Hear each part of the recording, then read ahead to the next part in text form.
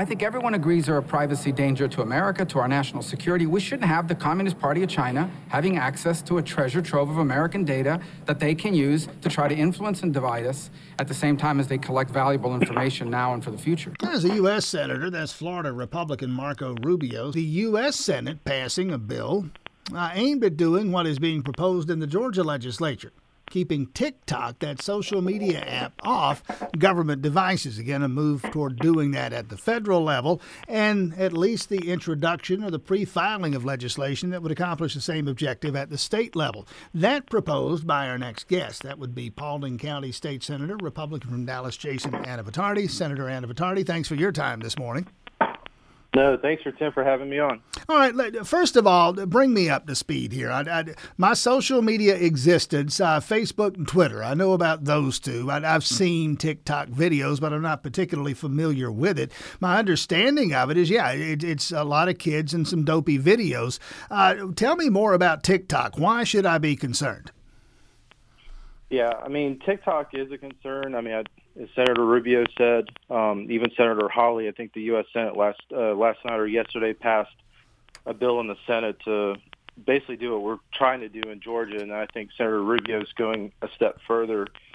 But the concern on TikTok is just the data that TikTok collects from your device and shares with the government, the Communist government of China, and basically the way DanceByte, which is the parent company of TikTok, and China having ownership, everything that is collected on your phone has to be shared with the government of China. And I think that's our concern is the national security interests of, America, but also Georgia and the state of Georgia, and protecting our state government assets to ensure that the government in China, the communist government in China, doesn't have access to sensitive data that you may have within state government. My understanding is Georgia wouldn't be the first if, in fact, you do this at the state level here. The other states, a handful of them that have done this or in the process of doing it. Alabama, right next door. What do we know about what's happening in other states? Yeah, you're exactly right. So we've seen Governor Abbott in Texas, Alabama, Maryland. I believe Governor Noem in South Dakota also did this. And I think we're going to see other states go down this path. The conversation on the government devices that Senator Hawley passed yesterday was passed unanimously. It was a bipartisan issue. I know Senator Rubio has received bipartisan support. As he dropped his legislation earlier this week, and I think he's going to come back when the Congress reconvenes in January. I've talked to his staff. And they're going to go. Keep pressing on this issue, and I think they're going to see bipartisan support from some of the senators. And so, this isn't really a partisan issue. It's a national security issue. It's a cybersecurity issue. And I think we're going to see a lot of folks continue to be interested in this topic as cyber continues to be a big topic in our state in terms of how we protect our assets and protect our citizens.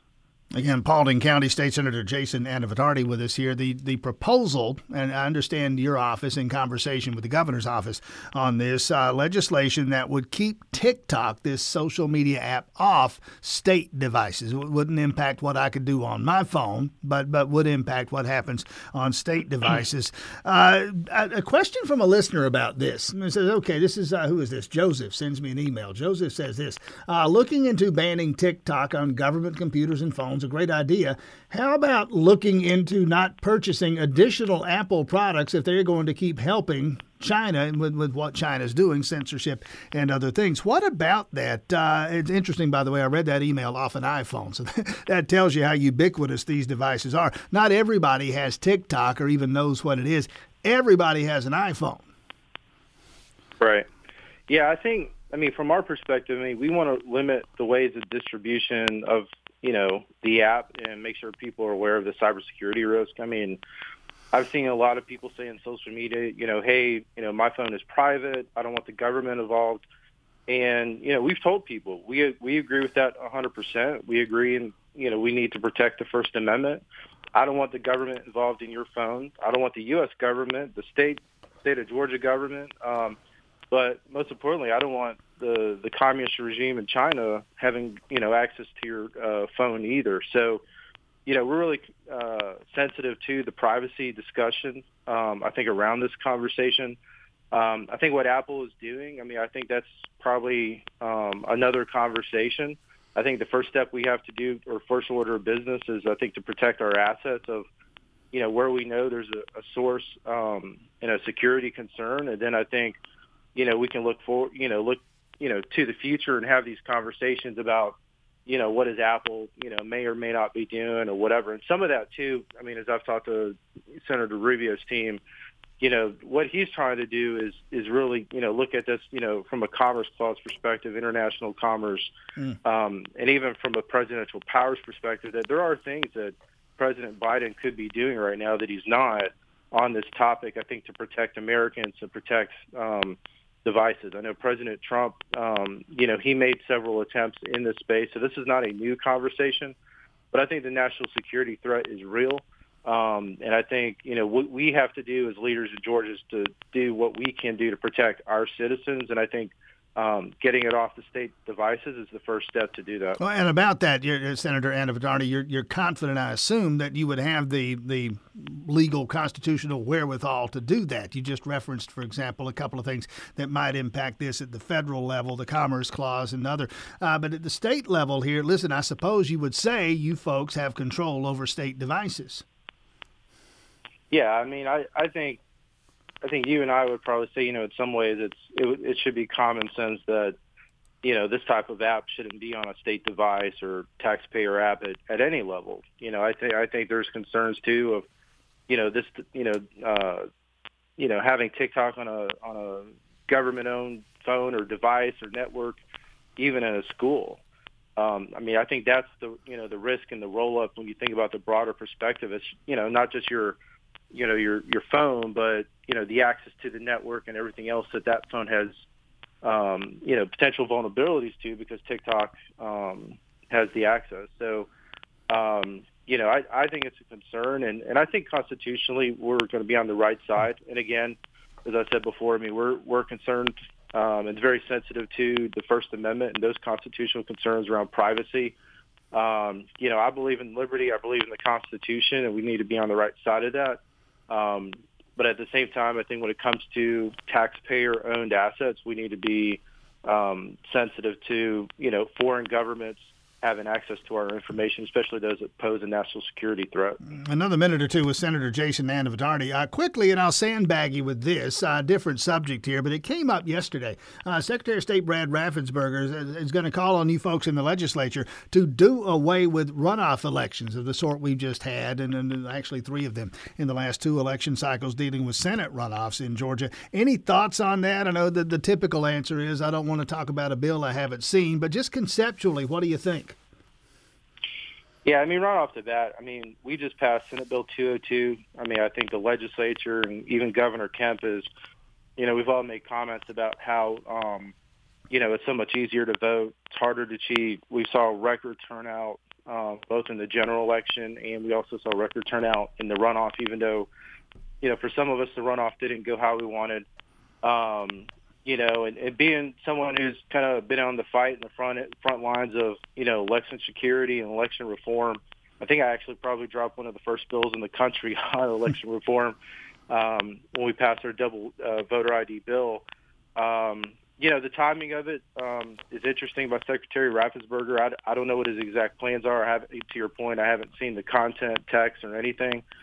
I think there's a lot of hesitation, in dealing with any sort of ranked choice voting, and I don't know if that, how interested my colleagues are going to be on, with that. I don't want to speak for our caucus, but I think, off the bat, it's probably a little bit of a concern, the timing of the conversation. But everything's politics, and I don't know. Maybe this is about future elections potentially. Very quickly, what else might be on your legislative radar now, less than a month away from the start of the session? Yeah, the big things to me, every year it's education. I'm a former school board member, so I'm really interested in kind of what's going on. To keep promoting a better education system in our state. Cybersecurity, obviously, is going to be a major topic. Senator Watson and I are going to come back this year and introduce legislation to create and erect a Clarence Thomas statue at the state capitol. So, we expect to do that when we convene in January. But I'm also concerned. We talk about economic development and workforce. A lot of companies still can't get people to come work for them. There's a huge gap, we're seeing, because of the inflation. I think, the Fed raised the interest rate, and they said they're going to do it again potentially February. So I think we're still going to see some difficult times. So we got to find ways to help employers. You may know my dad worked in the trucking industry his entire life. And I think we got to find relief for, our truckers and trucking companies that are moving food and product to consumers all over Georgia and make their lives easier. Because, just like our first line responders, our public safety responders and our nurses and our teachers, truckers, took a really big brunt of the pandemic. And in many cases, a lot of those businesses have not either come back or they're teeter-tottering on whether they're going to continue to stay open or succeed. So, the trucking industry is the backbone of America, and I think we got to find ways to make their lives easier in Georgia, and we look forward to having that kind of conversation. All right, State Senator Jason Anavitarty, again, the legislative session starting in January. When exactly depends, I guess, on how the Bulldogs do. We'll keep an eye on that. Thanks for your time this morning. Best of luck moving forward. Merry Christmas to you, by the way. Yeah, Merry Christmas and God bless. For the ones who work hard to ensure their crew can always go the extra mile, and the ones who get in early so everyone can go home on time, there's Grainger, offering professional-grade supplies backed by product experts so you can quickly and easily find what you need. Plus, you can count on access to a committed team ready to go the extra mile for you. Call, click Grainger.com, or just stop by. Grainger, for the ones who get it done.